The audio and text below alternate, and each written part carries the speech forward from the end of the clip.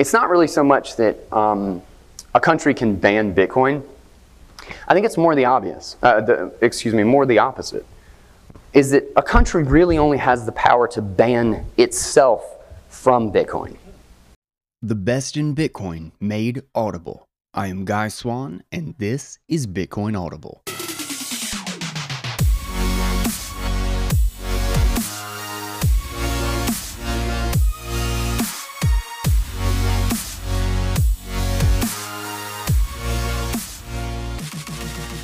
What is up, guys? Welcome back to Bitcoin Audible. We are closing out this week with a Guy's Take episode that I've been meaning to publish for a while, but I've been having a lot of, I guess you could say, technical trouble with. This is my speech from BitBlock Boom for those of you who did not get to attend the conference, and it was titled Bitcoin: An Unstoppable Force. We did have, I tried to cut out all the little hiccups because there were some issues with the mic about 3 times, I think, towards the beginning of the speech. And the audio is a little wonky at periods because of that issue specifically. But it's not too bad, and there's only one section that they had to convert. They had to switch to a different mic entirely. But I had so much fun with this one, and fingers crossed, if everything goes well, I will also be speaking at Unconfiscatable, Tone Vays conference on April 22nd to the 25th in Las Vegas. So if anybody is able to make it out there, I think that's going to be really great. And this will be the first time I actually got to go to that conference.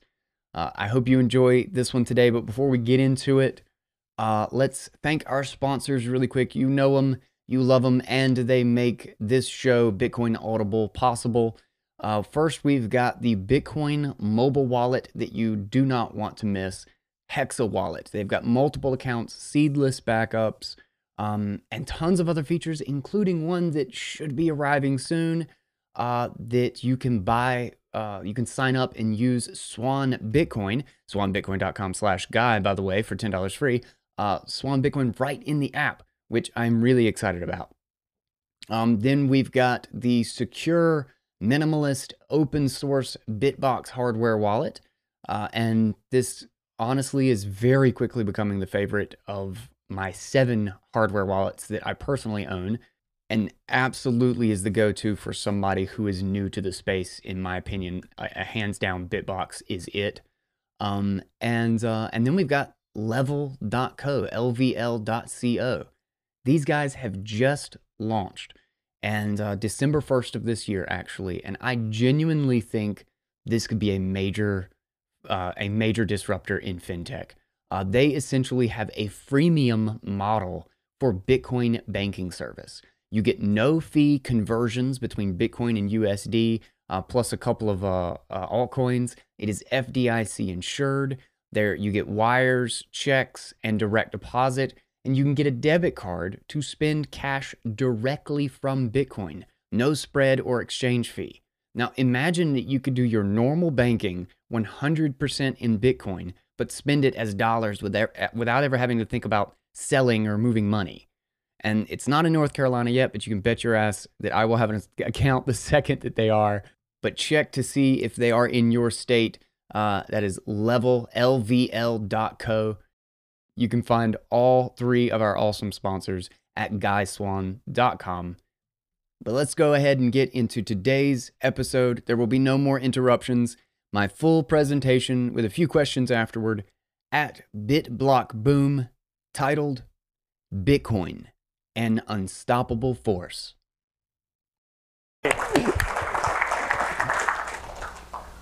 All right. So I'm Guy Swan. The guy's read more about Bitcoin than anybody else you know. That might be a tall order in this room, but I think I could get away with it.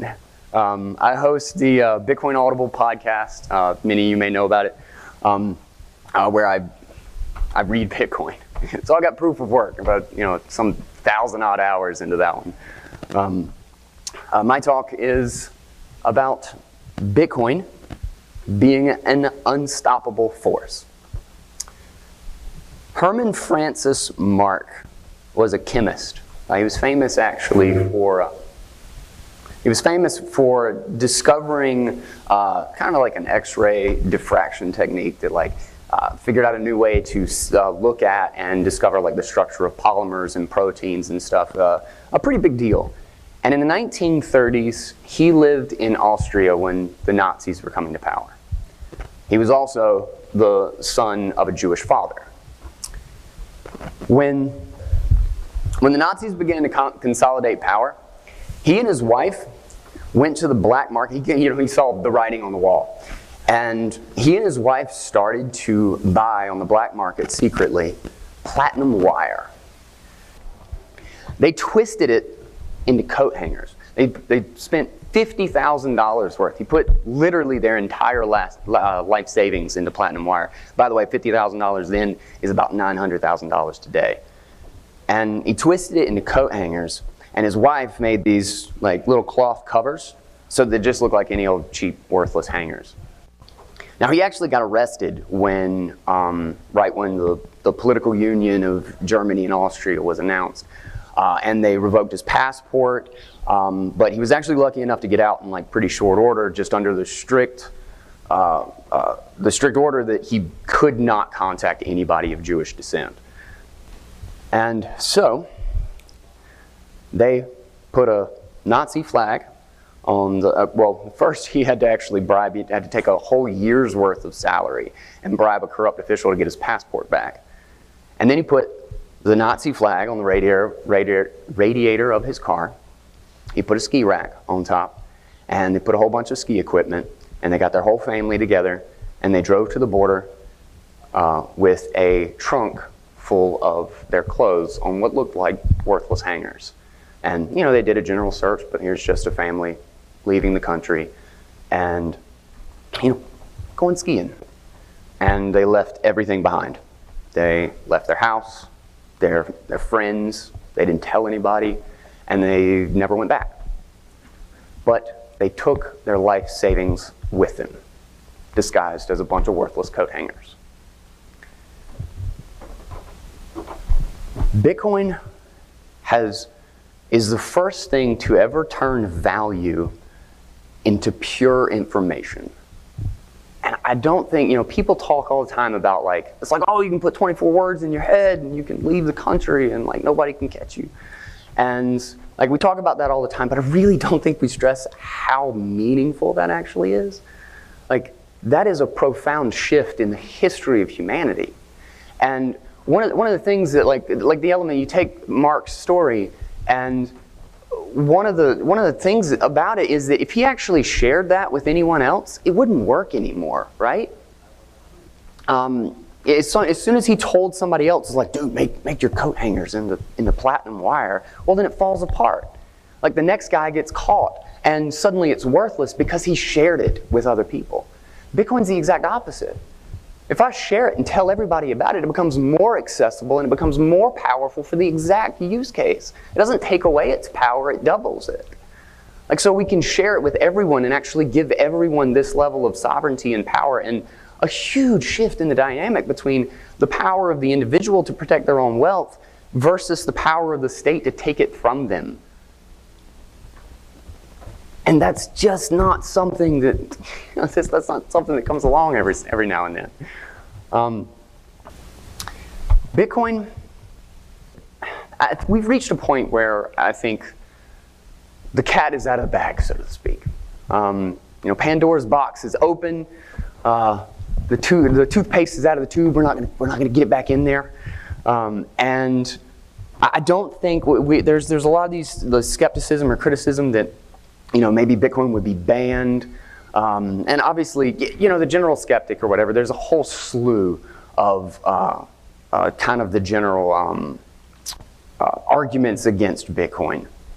That, you know, it doesn't work as money, that it's too volatile, it's too slow, all those things, all the general ones. In fact, Parker Lewis, you know, is going to have a speech gradually, then suddenly. He has an awesome, just a phenomenal series that basically hits all of these one by one. But he hits one in that series called Bitcoin Cannot Be Banned. And one really interesting realization that he has in that is that the shift from and Bitcoin cannot be banned is kind of that next stage. So like after you get through like Bitcoin can't work as money, that's like kind of that next like automatic response. It's like, oh, well, governments will just ban it. But in that assumption is actually, it's not just that they conceded the first point, it's that they're holding, the presumption is the polar opposite of that first assumption. It's not that Bitcoin can now, okay, maybe it can work as money. It's literally that it could work so well as money that Bitcoins would have to ban it. And like, so in that, they're literally, you've already won. Like the argument's already over. We've basically agreed that Bitcoin works as money. But there are a handful of elements that just make Bitcoin truly unstoppable, that puts us in that position of the cat is out of the bag. The network is completely distributed. It's on hundreds of thousands of computers all across the globe. There's no actual jurisdiction of Bitcoin. Bitcoin is a new jurisdiction competing with the global financial system. It's by far the most secure computational network in the world. And I actually think a lot of people complain about like, it's like, oh, ASICs are terrible for centralization. I actually think ASICs are the best thing that ever happened to Bitcoin security. And I'll get into that a little bit in a minute. But the combination of like the hash rate distribution, the fact that, you know, a lot of people point out that like, oh, all the polls are in China or whatever. But if you look at, there's a great piece by Stop and Decrypt that shows the breakdown. Slushpool has actually publicly posted their breakdown of how distributed their hash power is. Like these are pools. These are just people logging into a website and mining together in one location. It's not that they have control over all of this hash power. This is thousands and thousands of miners, a lot of people in this room probably, who are working together into one place to pool their hash power. And we've also moved through a couple of eras in Bitcoin mining, and the one that we're moving into, I think, is going to actually have another profound shift toward the decentralization of mining. Is as it becomes married to the energy production sector, and then also as political instability actually forces the increased mobility of mining hardware. And we're actually seeing this with like upstream data and the ability to install these things in like no time at all in these like, you know, containers or whatever that they can just ship around, like in a matter of days, moving tons and tons of hashing power, setting it up like you're setting up somebody's cable subscription. And then also on the mining note is that a 51% attack is not really the death sentence that a lot of people make it out to be. But I'll get there in a second too. But then there's the market. The market is truly global, and it's actually got real prices.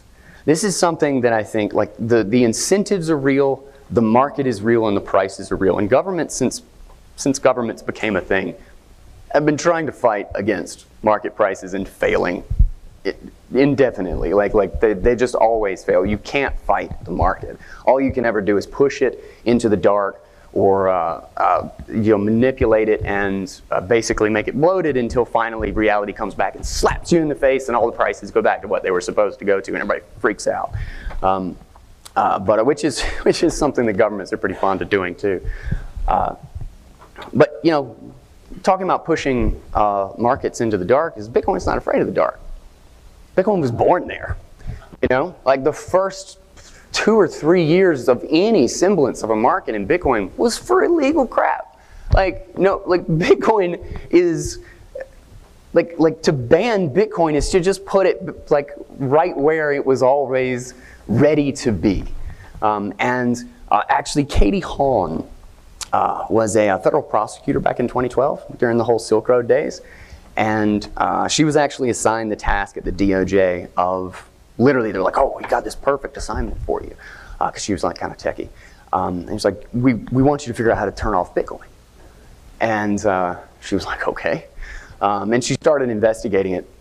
And she basically reached 2 conclusions. One, there's not really any way to do that. She was like, well, crap. It's basically like BitTorrent. Like, there's this huge distributed network. Like, what do you want me to do? I'm sorry. And the other was that the protocol itself is actually agnostic to what you use it for. Like, it doesn't really matter. Like, you don't have to be a criminal to use Bitcoin. It's like BitTorrent. It's what put BitTorrent in a legal gray area and made it incredibly difficult to attack, because you're basically trying to figure out how to define the illegality of just this really generic file distribution protocol. She likened it actually to saying, oh, we should just run out and prosecute all cash in the world. She's like, it just doesn't make any sense. And oddly enough, she became a Bitcoin enthusiast. And she got on the board at Coinbase and became a general partner at Andreessen Horowitz, that $350 million cryptocurrency fund. So, you know, if that's what happens to everybody who's tasked with trying to kill Bitcoin, I guess we'll be fine. But at the heart of all of this, the most anti-fragile thing of all, if you will, is the desire for humans to live free, and the power of the human mind to create and defend that freedom. That's what this is about. I can say that that's why we are here right now. Like, I'm so happy to actually be out doing stuff and talking to Bitcoiners. You are my people. So thank y'all for coming to this. Back to the hashing power real quick. One thing about the hash power, because this is something like a lot of people talk about, governments trying to dominate, or 51% of that network. First off, I think about 25% of the network now runs over Tor network. So it doesn't actually have any geographic location. And as far as the hash power goes, I read an article recently that said Bitcoin now consumes as much energy as Switzerland. And it's funny, this article is talking about how horrible this is, and we got to stop Bitcoin. I can't believe we're allowing it to use all this energy. And I'm not getting jacked reading this article, being like, how do we get it to the top of the list? And one of the things about that is, just think, when you're competing with a global market where people, anyone, governments suck at competing with markets. Markets are always, like the Soviet Union, we saw when they started to destroy the legacy market, and when they started to put in price controls and capital controls, the black market simply became the more productive one. They pushed it into the dark, and then suddenly the black market was the only reason the Soviet Union still had an economy to speak of. We're seeing the same thing in Venezuela. We're seeing it in Argentina. All the countries, as capital controls get worse, as political unrest gets worse, the legitimate markets get pushed into the dark. And that is where Bitcoin thrives.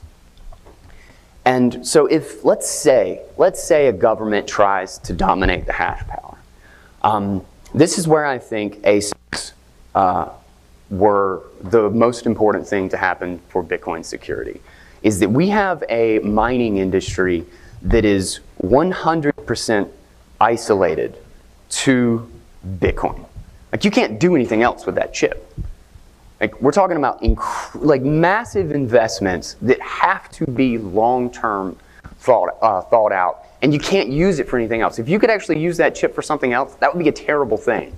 Because suddenly you could just cut your miner off. You don't have to secure the Bitcoin network with that investment. Oh, you could, hash for proteins or something like that, or you could use it for a medical experiment or whatever. But you can't. You either just eat the cost or you secure Bitcoin. So they'd have to dump billions of dollars into the actual industry that they would be trying to fight with this hash rate attack.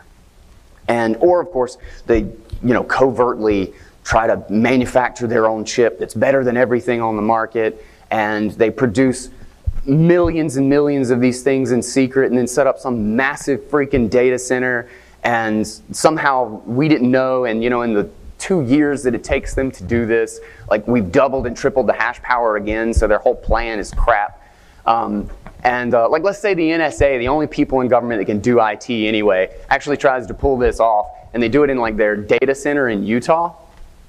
To just to turn the machines on, they have to cut off all the power to Utah and Colorado.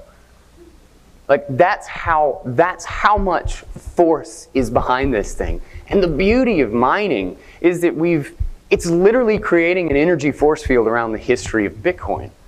Like, it's kind of Star Trek shit. Like, the hash wall is proof that the only way inside to change or manipulate the history of Bitcoin is with just an ungodly amount of power. So I just don't think that's very realistic, to be perfectly frank. And the fact that the market continues, and now we look to be on the cusp of another bull market, I think the ship has already sailed, but 6 months to a year, I think it's just going to be kind of a distant memory. So what about like a straight ban? Let's just say they just make it illegal. Incentives matter. The reason, like I say, like, governments suck at fighting market prices. Capital controls and runaway inflation are the very reason Bitcoin becomes obvious. That's what makes its value intuitive. A ban on Bitcoin necessitates the idea that our government is getting ridiculous about capital controls. And the only scenario in which the United States in particular really does, like, I think, flat out ban Bitcoin is if there's enormous amounts of capital flight from the country, or if there's runaway inflation, which is exactly when everybody has to stop and go, what's this Bitcoin thing again? And again, I'm sure everybody is familiar with the Streisand effect. Banning it publicly and being incredibly serious about doing so could very well draw more attention to it. And we actually kind of have an example of what it's like in that environment where people are scared of losing their money.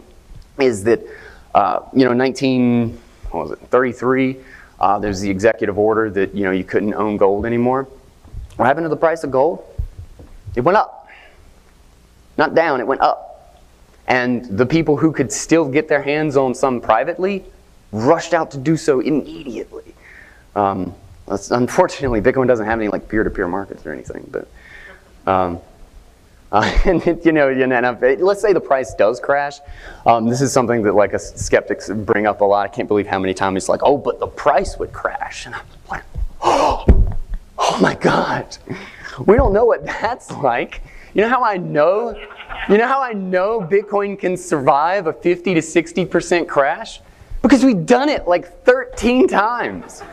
Like, it's like like I said, we have real prices. It's a real market. When reality adjusts, Bitcoin adjusts, and that's its most important feature, is that it doesn't get bloated. It doesn't have systemic market risks. It's not going to leverage itself 50 to 1. It's only people in the legacy markets that are scared of a 2% move, and they go screaming to the government, please, Jesus, save us. And then they cook the books for another couple of $1 trillion and make their situation worse. While Bitcoin's over here giving us real prices, and Bitcoiners are like they're training like an army of market chads that when the price drops by 50%, everybody's running scared, and there's a collapse of faith in the legacy markets, and Bitcoiners are looking out in their driveway going like, do I really need 2 cars? Like, I could get 3K out of the crappier one, and that's like half a Bitcoin for, maybe a day or two. So I don't think there's any stopping the market. And the realistic, I think the framing is also wrong, is that it's not really so much that a country can ban Bitcoin. I think it's more the obvious, more the opposite, is that a country really only has the power to ban itself from Bitcoin. Bitcoin is the new global market, and they either get to play the game or they're going to watch as technology leaves them behind. But at the end of the day, the last line of defense for Bitcoin is its people. This is made up of people who run nodes. Every time I find out there's a new way to kill or hurt Bitcoin or possibly censor something or bifurcate the network, it's from a Bitcoiner. Nobody works as hard as we do trying to figure out how to kill the thing so that we can make it unkillable. And this was never about, this was never about asking permission. Like, the cypherpunks, I'm a little low on time. Oh, I love that story. I'll have to skip over that one. But at the end of the day, this is about freedom, right? And as I said earlier, I was talking about like the assumption that that people would that the governments would ban Bitcoin. That's kind of like the skeptics' next first point after figuring out that that can actually work as money. Well, there was a recognition that that means Bitcoin can work as money, but there's actually a more sinister presumption of the statement that, oh, well, Bitcoin governments will just ban it. And even the most flag-waving American could tell you that and not realize that that means they really don't think we live in a free country. That the default assumption is just like, well, government's going to ban it. Well, so you're saying that a technology that works, that can actually better people's lives, that has an unbelievable potential for novel applications, would be banned by the government, not in spite of that, but specifically because of it. Like, that's not a world I want to live in. You know, if Bitcoin, this last line in the Declaration of Independence says, in support of this declaration, we mutually pledge our lives, our fortunes, and our sacred honor. And when I look around in Bitcoin, when I talk to the people who like really get this, that's what I see. Like, and we didn't like just like platitude like, oh yeah, I'll sell my house in case something goes wrong. Like, we already staked all our fortunes on this thing. Like, we actually did. And if there's even a 1% chance that this thing can work, it's like, why the hell are we wasting our time with the other 99%? Because we have the potential to actually get privacy, freedom, and sovereignty back in the digital age. And if we actually end up in a future where we're in like some Orwellian panopticon surveillance state, social credit score crap, I don't want to have to look back and tell my grandkids that there was a potential that we could actually have gotten our freedom, gotten our privacy back, and I didn't try because like I thought the government might have told me I shouldn't do it. Like, I'm not gonna have to say that to anybody. I'm all in, motherfuckers.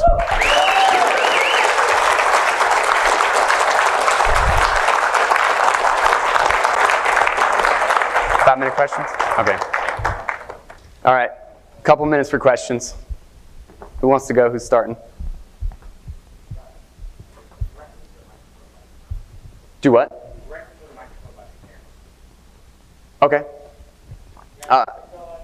Yeah, there's a mic by the cameras over there. So if y'all want to go up there and ask some questions. Okay, I'll tell the quick version. Back in the 1990s, the federal government listed basic cryptography schemes as a military munition, as a weapon of war. And in doing so, they actually made it a federal crime to export it, to take it across borders. This is just information. This is just lines of code. We're now a literal federal law, a federal crime punishable by decades in prison. Now, the cypherpunks and cryptographer, like the cypherpunk mailing list was already around. Now, did they just be like, throw up their hands like, oh, well, crap, that sucks. They Adam Back actually was part of this, and he printed it on a T-shirt and started selling it. They started using, he wrote 3 lines of Perl code, and everybody started using it as a signature at the bottom of their email. so that every single time they sent out like a new thing on the mailing list, they were breaking federal law. And then there was a guy, one of the guys named Vincent Kate, actually started up a website that had the banner across the top of the website said become an international arms trafficker in one click. And there was just a button, and it would send PGP, PGP code from a US server to one in Anguilla. And then, so it's like we're boasting and we're making it as simple as possible to break a federal law. And then they had a public board where you could sign your name and brag about it. You know, that's insane. Like, cypherpunks were never asking permission. They looked at an unjust, immoral, stupid law, and it was a badge of honor to go up and break it and say, come at me, bro, put me in prison. And they actually fought like a decades-long legal battle suing the government over it. And like the EFF, they were all donating to it, make sure to keep it alive. The Electronic Frontier Foundation, a bunch of other institutions like that.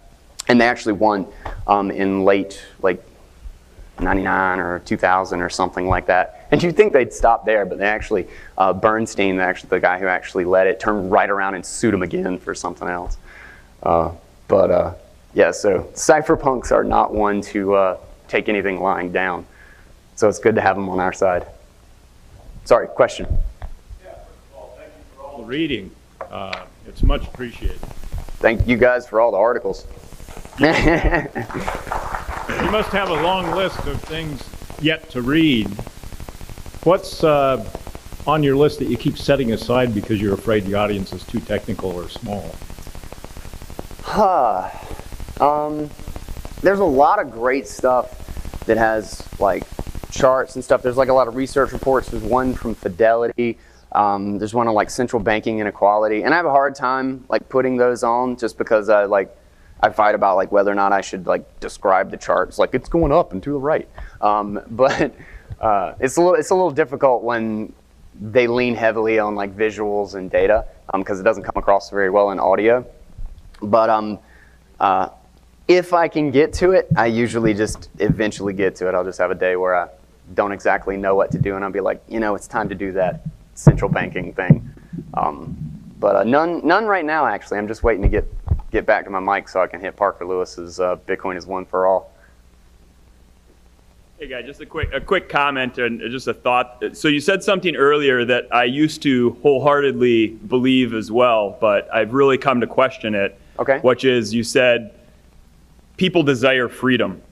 And I'm just curious about you rethinking that, or I rethought that. In this sort of latest environment we had, I watched people who I thought loved freedom demand freedoms be taken away when there were obvious other options to everybody's freedoms being taken away. I'm just curious your thoughts on that. It's one thing that sort of scared me, that there obviously are people that do love freedom, but is it really widespread enough to make sure we secure what we're trying to create here?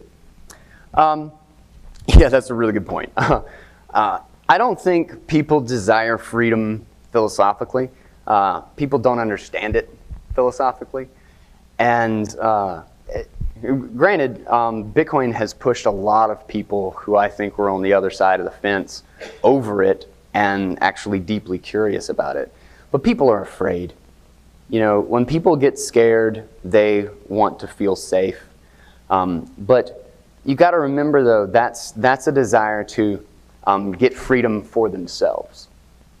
Like, what they're trying to do is make their life safe. They're trying to make their situation and their freedom secure. It's just that the political system puts them at odds with everybody else. So that to get their freedom, to get their comfort, they have to put something on your face. And this is basically how things have always gone. But at the end of the day, Bitcoin is a system where the self-interested actually enhance the power and the freedom of those around them. That they aren't at odds when you use Bitcoin or when you use a system that basically forces a degree of honesty and cooperation, that any player who's cheating or diverting from the social contract, for lack of a better word, is basically just evicted from things. So they no longer get the benefits of their own freedom. So their self-interest drives what gives freedom to everyone else. I think, yeah, there is always that kind of risk, but I think that's the reverse incentives of the political system that make that have such terrible outcomes. But at the end of the day, people are going to be afraid of the failing financial system and of the systemic risk and the political instability, and they're going to be running to freedom, and Bitcoin is going to be there one way or the other. So, all right, you wrapped up? All right, cool. Thank you, guys.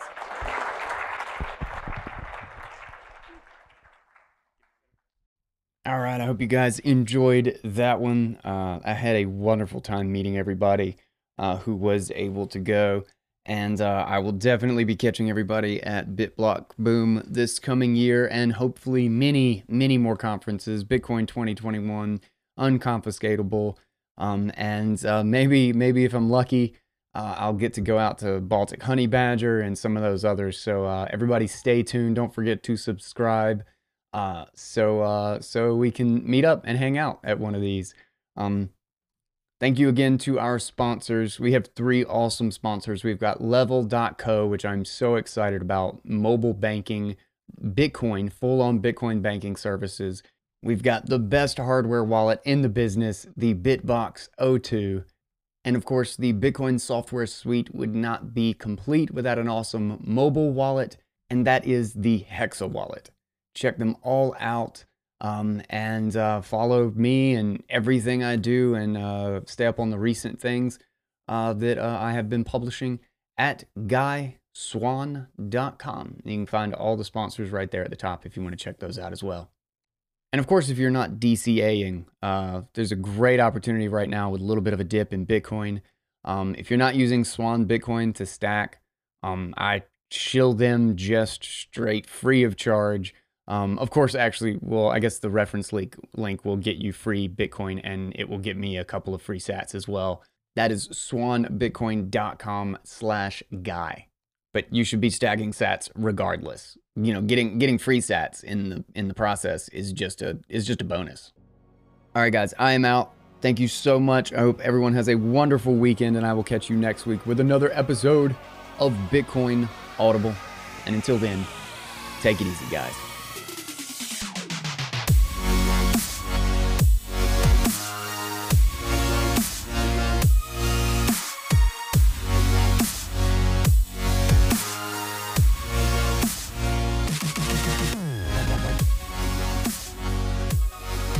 This has been a 111 production, and you were listening to Bitcoin Audible on the Crypto Economy Network.